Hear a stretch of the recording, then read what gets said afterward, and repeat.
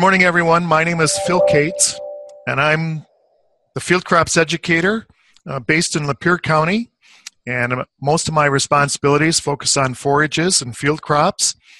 And this morning, we're privileged to have Dr. Kim Cassada talking about winter kill in alfalfa.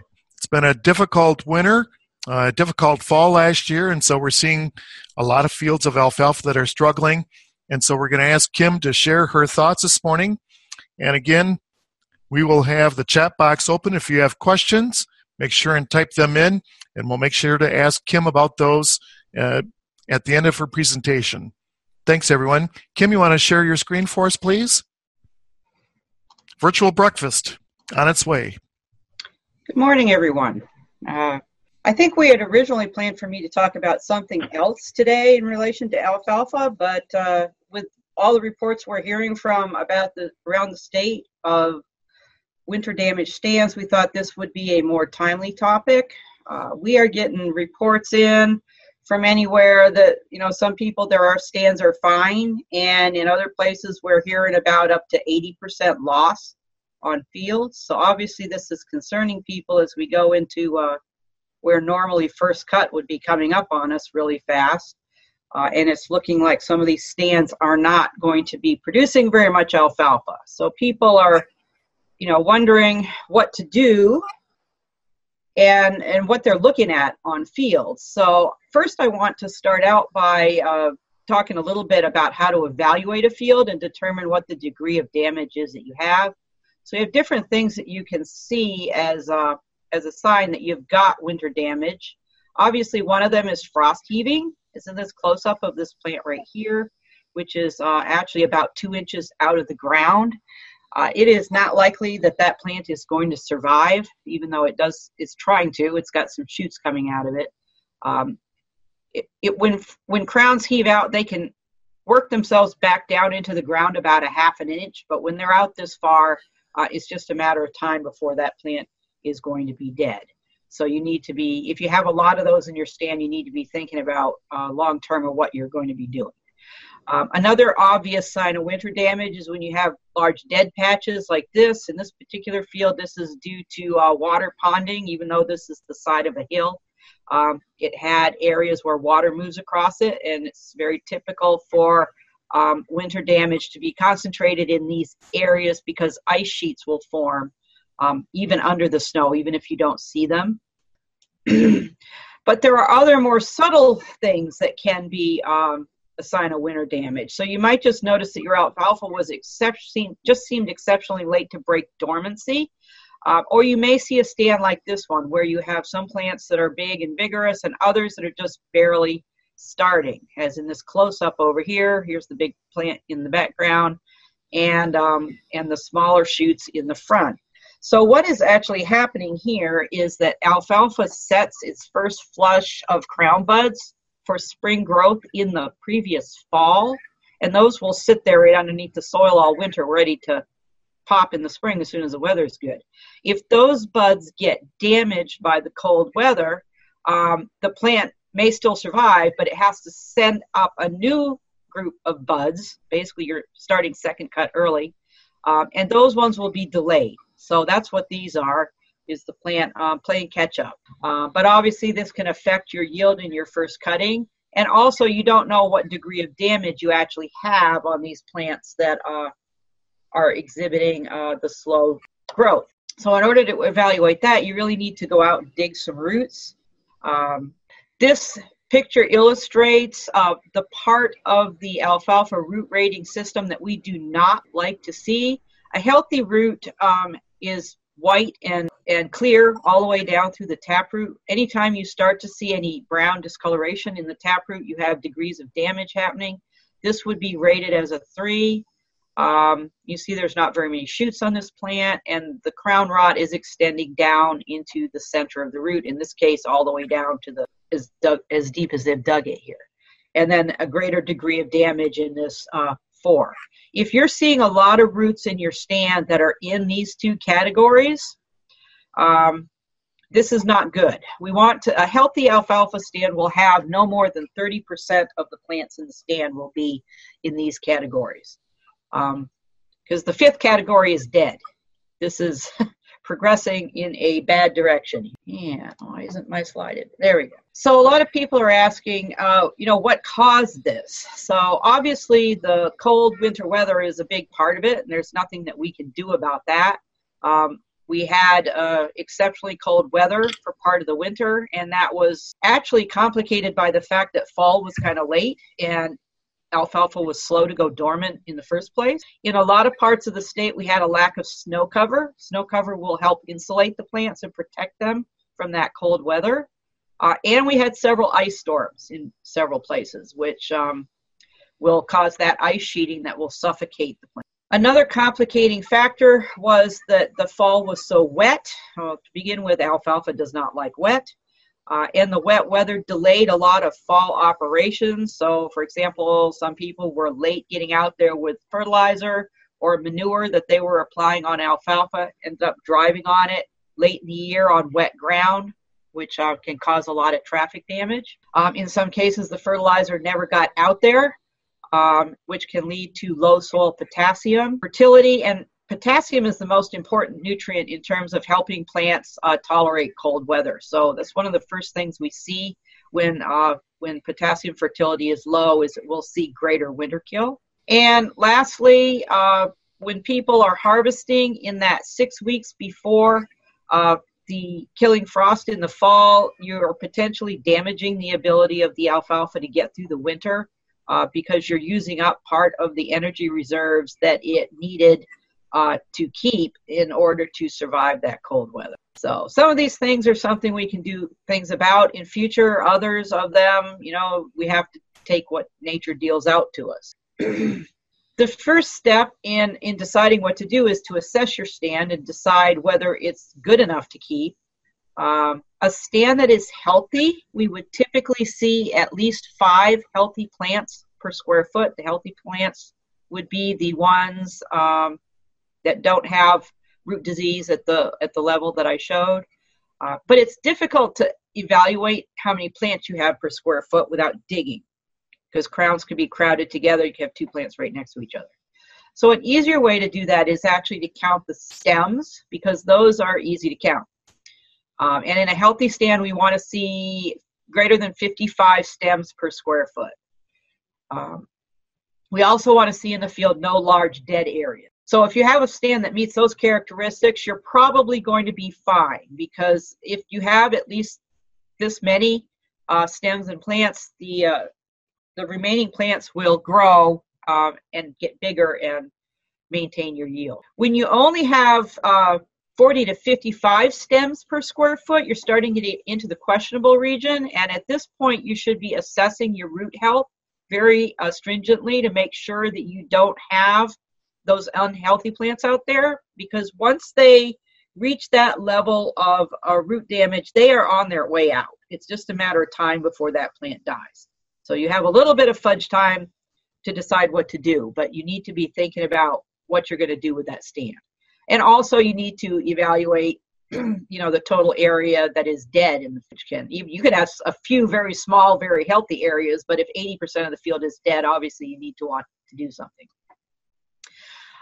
And then you need to be thinking about taking an action when your stem count drops below 39 stems per square foot, or you have 50% or more of that level 3 or 4 root disease, or greater than 50% dead area.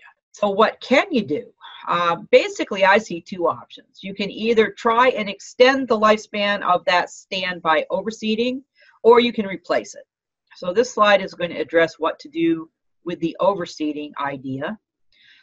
What you cannot do is you cannot try and thicken it up with more alfalfa seed, because as most of you probably know, but I always run into a few people that don't.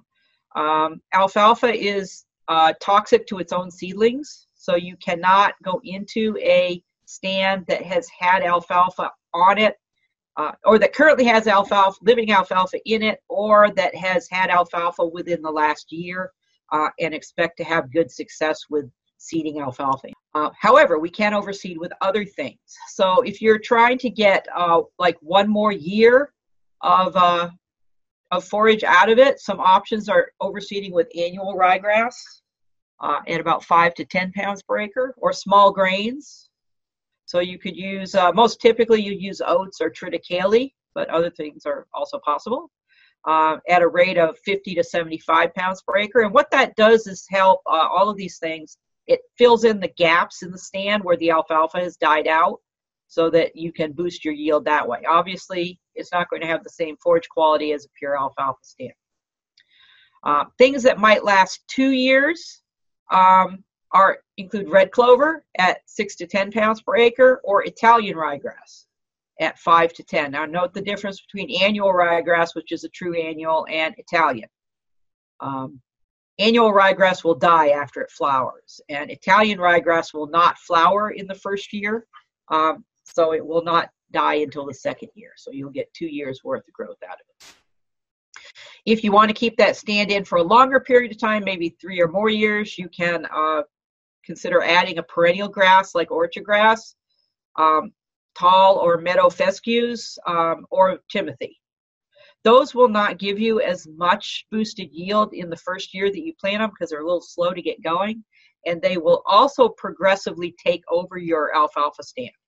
So each year you will have more grass and less alfalfa, but it can give you some more time before you need to replant them. And the second option is to take out the alfalfa stand and just rotate to a different forage or a different crop completely. So some of the options there are, if you want to maintain a pure stand of legumes, so you're using it as a protein source, maybe you're feeding to dairy cows or whatever, your two options are using red clover or an annual clover. And the two annual clovers that have some potential in Michigan are Berseem and Crimson. We just finished up a research trial that evaluated clovers across the state as a short-term forage crop, and Berseem clover actually yielded more than red clover did in its seeding year in the southern part of the state. So say if you're south of about the middle of the lower peninsula, that can be a good option, but it didn't perform very well far north. In the farther north parts of the state, crimson clover was a better yielder. And still, none of these are going to give you the yield of alfalfa. A pure stand of red clover or Berseem might give you maybe in best case scenario a couple of cuttings and 2 to 3 tons of dry matter, but it will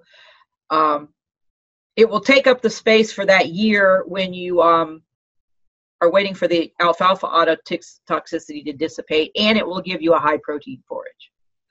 So some of your other options, if you don't need the protein, include short season silage corn. Obviously, that's an easy choice.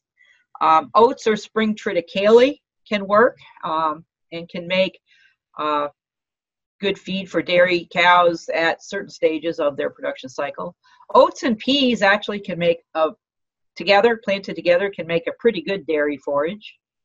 Another option that's a warm season plant include the sorghum family, which is our forage sorghum, Sudex, or Sudan grass. And these work out kind of nice in the system because these actually need a really warm soil to grow well. And so we don't usually plant those until June anyway. So you're really not behind at all in terms of thinking about getting those in for this year. They are a little bit of a gamble in Michigan because they really like hot weather, and sometimes we don't get weather that's hot enough for them to meet their yield potential. Another warm season option is pearl millet, which is managed similarly to the sorghums. And teff might be an option, particularly if you are a hay producer. A lot of these other options up here make better silage than they do hay, but teff is a annual hay crop that's actually in pretty good demand in the horse hay market. So if you found yourself with a shortage of hay ground, that might be a good option for that rotation year. And I just want to finish up with a little plug here for our Agriculture Innovation Day, which is going to be July 26th this year on campus.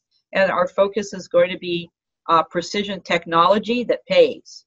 This is going to be aimed at, unfortunately, at row crops and not alfalfa, but that's probably partly because we don't have a lot of precision technology yet that applies to alfalfa. But it'll be a great program.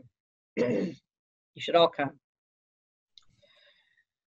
And then thank you for attending our virtual breakfast. Here are our sponsors. MSU Extension Field Crops, the Field Crop team puts this on. Kim, we have a question. Okay. And it's a management question as much as anything. Okay. What is the best way to convert a fallow field without tillage or a drill into a Roundup Ready alfalfa field? Without a drill. Right. That's challenging. Let me think about this. So while you're thinking about yeah. Kim, while you're thinking about that, let me just say that for anyone that joined us after we started, there is. You just cut out, Phil. I'm sorry. In the chat box, there is an evaluation that I'm going to send to everyone, and if you would be kind enough to fill that out, that would be great. Just click on the chat box, and there will be a link on the right-hand side of your computer, I believe. All right, Kim, go ahead. Well, I'm thinking about that. Is the problem with alfalfa is that it is really not one of our better. A lot of legumes will establish pretty well if you just broadcast them.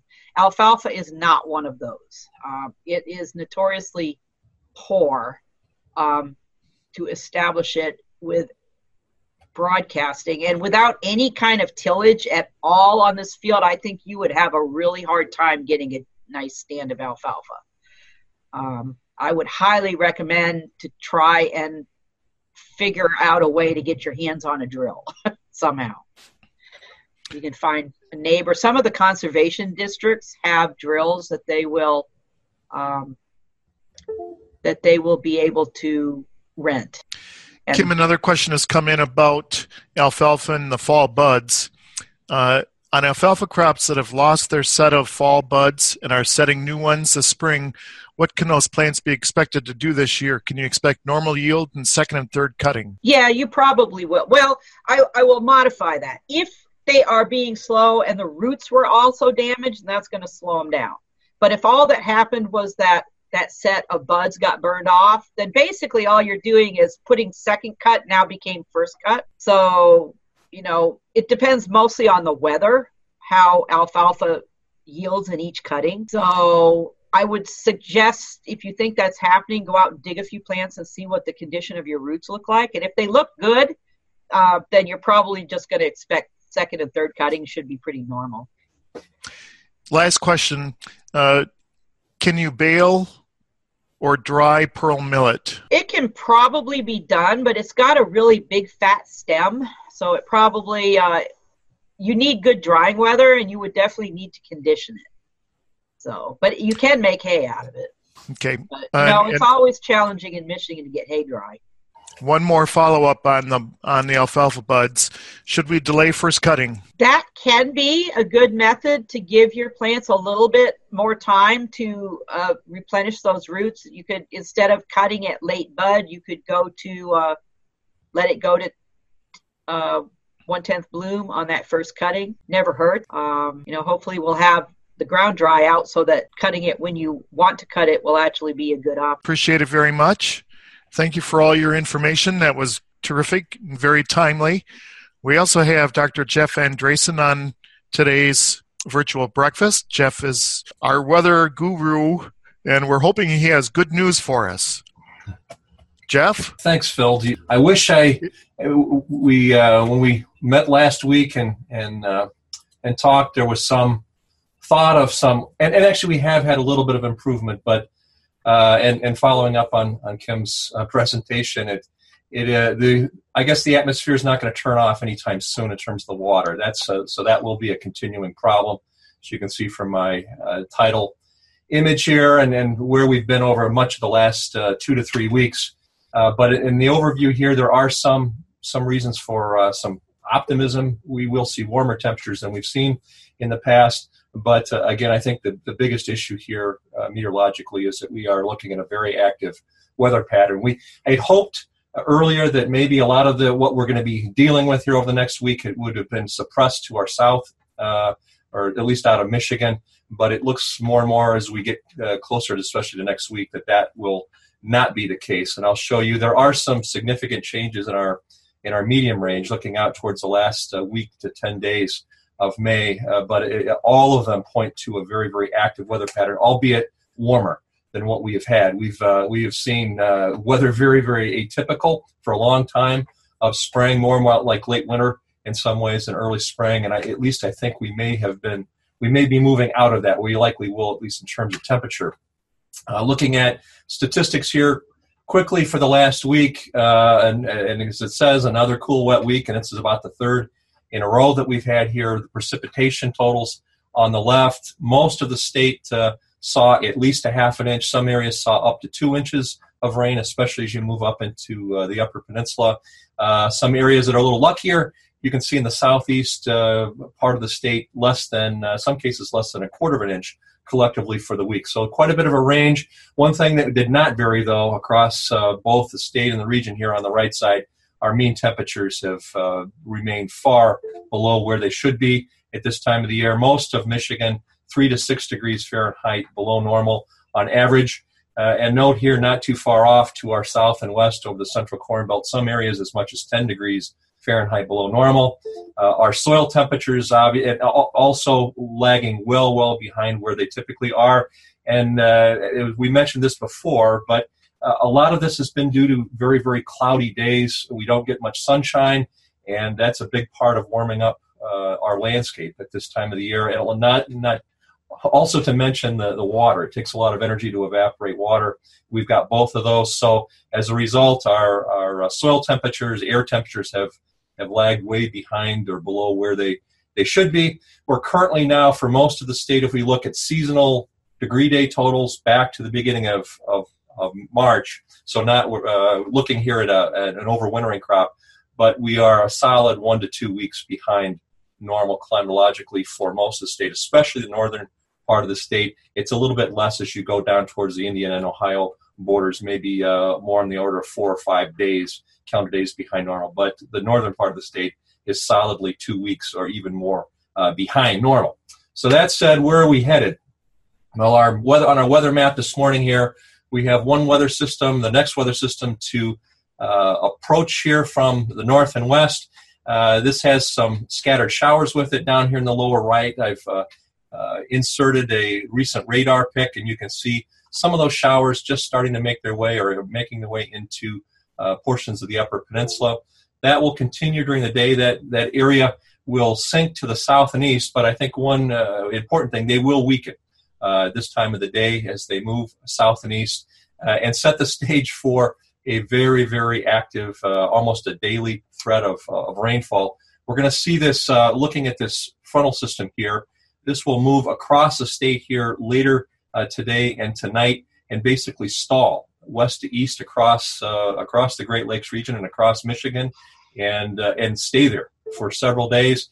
And as you've probably seen many, many times, these frontal systems act as focusing mechanisms for rainfall, showers, and thunderstorms. One thing we will see also over time, even though it's not the case right now, but we will see increasing southerly and southwesterly flow here. The Gulf of Mexico will gradually open up, especially as we move into the weekend. That's always a major issue because it's a source of most of our water vapor for precipitation. So the rainfall that we're looking at generally here over the next couple days, and I'll talk about that just here in a second, but it will not be heavy. But as we move into the latter part of the weekend, I think we could see some heavier rainfall. So here for the next 24 hours, we will be looking at this weather system currently out over portions of Ontario and Minnesota, make its way into Michigan, and then stall out. And I'll move to tomorrow morning. You can see by tomorrow morning, here's the frontal system that passes through the state. We'll see probably about a 40 or 50% chance of rainfall here mostly during the afternoon and early evening hours tonight, a little bit higher as you go down to the southwest. There is a possibility tonight that we could see a few strong thunderstorms in the southwestern part, especially of lower Michigan. The primary threat there would be high winds, maybe a little bit of hail, but I think most of the heavy weather with this particular system will remain to the south of Michigan. And aerial coverage of precipitation, probably looking at about half of the area. There will be many areas that get little or much less. But by tomorrow, we will see a little bit of high pressure trying to build in, at least temporarily, across the state. So for at least northern parts of the state, we should see a cloudy and cool day, very, very, very similar to what we've seen over much of the last couple of weeks. There will be a lingering chance, though, for, as you can see here indicated in the map, for the threat of some rainfall, mostly scattered showers across far southern parts of the state. And then by the late afternoon tomorrow, this frontal boundary will begin to move north once again, and you're going to see a pattern here because it's going to happen again this weekend. But as this frontal boundary begins to move north again, we will see the threat of rainfall increase from southwest to northeast across the state, mostly by late tomorrow afternoon and into tomorrow evening. That's the next, after today, that's the next threat for precipitation. And I'll move here to Saturday morning. You can see not much changes on the map other than the area for, or the threat of precipitation grows, mainly spreads to the north. So we will see another round, as I mentioned, late Friday into early Saturday, and then the same is possible even during the day on Saturday. There will be, chances will decrease the farther north in the state you go. So I think there will be portions of northern Michigan that remain mostly dry or come out of this with very little or no precip. Rainfall totals, though, will increase as you go south. And the next major system, I mentioned the Gulf of Mexico. Here you can start to see this pattern, high pressure over the southeast with return southerly flow over much of the Midwest. This frontal boundary here will, during the day Saturday, will move northward as a warm front, and we'll see this low pressure system ultimately make its way, as has been the case for much of the late winter and early spring. It'll move right through the Great Lakes region, probably over the Straits area by late Sunday. That will put lower Michigan, or much of lower Michigan, in the warm sector of the system by Sunday.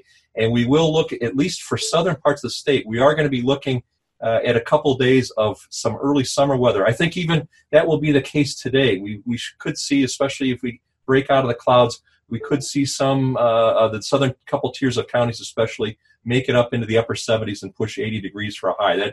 That is something that's not happened that often. It will be significantly cooler than that, though, as you move north up into the northern lower and into the UP. So big temperature gradient across Michigan.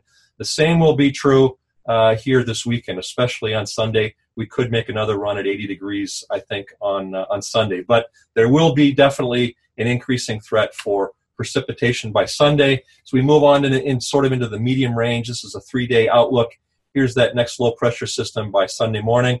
With the warm front here, this warm front will move south to north during the day on Sunday, and this low pressure is expected to move right well through Wisconsin, up through the Straits area and into Ontario by late Sunday. But there will be showers and thunderstorms develop in the warm sector here, again, especially across the lower peninsula late in the day and into the evening. It's also possible, if we look at this particular forecast, there could be some severe weather associated with this. This is a typical springtime pattern across the Midwest. But one thing is for sure, hopefully some of the severe weather will remain south of Michigan, but it is a possibility. But one thing that is likely is we will see significant rainfall before the end of the weekend. And how much rainfall here, looking at the next week, you can see it's there's a lot of colors on this map, unfortunately, and we've seen a lot this particular spring. But totals ranging generally from at least half an inch in the far southeastern part of lower Michigan, that would be the least, up to well more than over an inch, especially across the western lower and up into the upper peninsula. Even some cases maybe 2 inches are possible. And in terms of when would this fall, well, a lot of this collectively will be over the next few days. But I guess one positive thing is after the system I mentioned on Sunday and into early Monday, it does right now look like Monday and Tuesday will be drier, mostly fair weather and a little bit cooler. The next chance for significant rainfall probably around Wednesday of next week, and there might be another system beyond that. But as I go back, we're moving into the medium range forecast guidance here, there's one very, very consistent theme here, and that is a change in the upper air pattern across North America. Note that we have had, for much of the last couple of weeks, we've had northwesterly flow aloft, and that's led to our cooler than normal weather with many weather systems or disturbances embedded in that. Well, we are looking next week at a big change, and that trough will migrate out to the west. So we'll have troughing over the west and then ridging over the eastern part of and the central part of the U.S., including Michigan. There's a couple things to note about this. There will be a very active storm track right here through the middle of the country, including Michigan. That's been true for much of the late winter and early spring. And along with this, you can see expected continuation of above normal precipitation. That's obviously not good news. On the more positive side, with this ridge here, we will see the development of above normal temperatures. And I think this is a very, very good bet for us. The warmer and wetter than normal scenario that looks like it will be likely here probably for the remainder of May.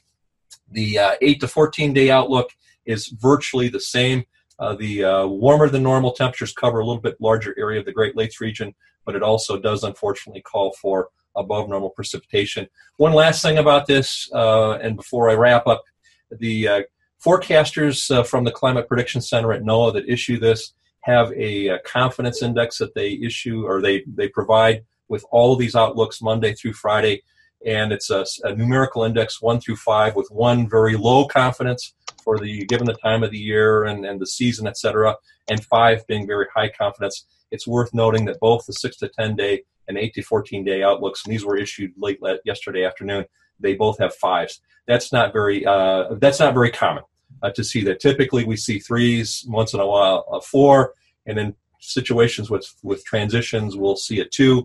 But we don't often see both of those outlooks have a 5. But that has been the case right now, and it was also the case yesterday. So as I mentioned, there is very, very strong confidence or high confidence in this particular outlook for the rest of May. So the bottom line is we are looking at some warmer temperatures, but unfortunately many, many chances for precipitation here, at least over the next week and probably through the end of the month before a change. So more challenges ahead. Timing is going to be very important, and at least hopefully with warmer temperatures, the evaporation rates will be a little bit higher than they've been. That's about all I have. Does anyone have any questions here this morning on our weather outlook? Jeff, I don't see anything in the chat box, so we'll say thanks a lot for your weather forecast. We were hoping for some dry weather. Yeah, sorry, it wasn't a little more optimistic. All right. Well, that concludes our virtual breakfast for this morning. Let me just remind you that next week at 7 a.m. we'll have Dennis Pennington sharing his information about fungicides in wheat, and Martin Nagelkirk, our newly returned from his vacation educator, will be joining us as host. And also in your chat box, we have an evaluation that we'd like you to complete if possible, and it should show up at the bottom of the chat box. Again, thank you everyone for joining us today, and stay safe out there whenever you get into the tractors or any type of equipment this spring. Thank you and have a great day.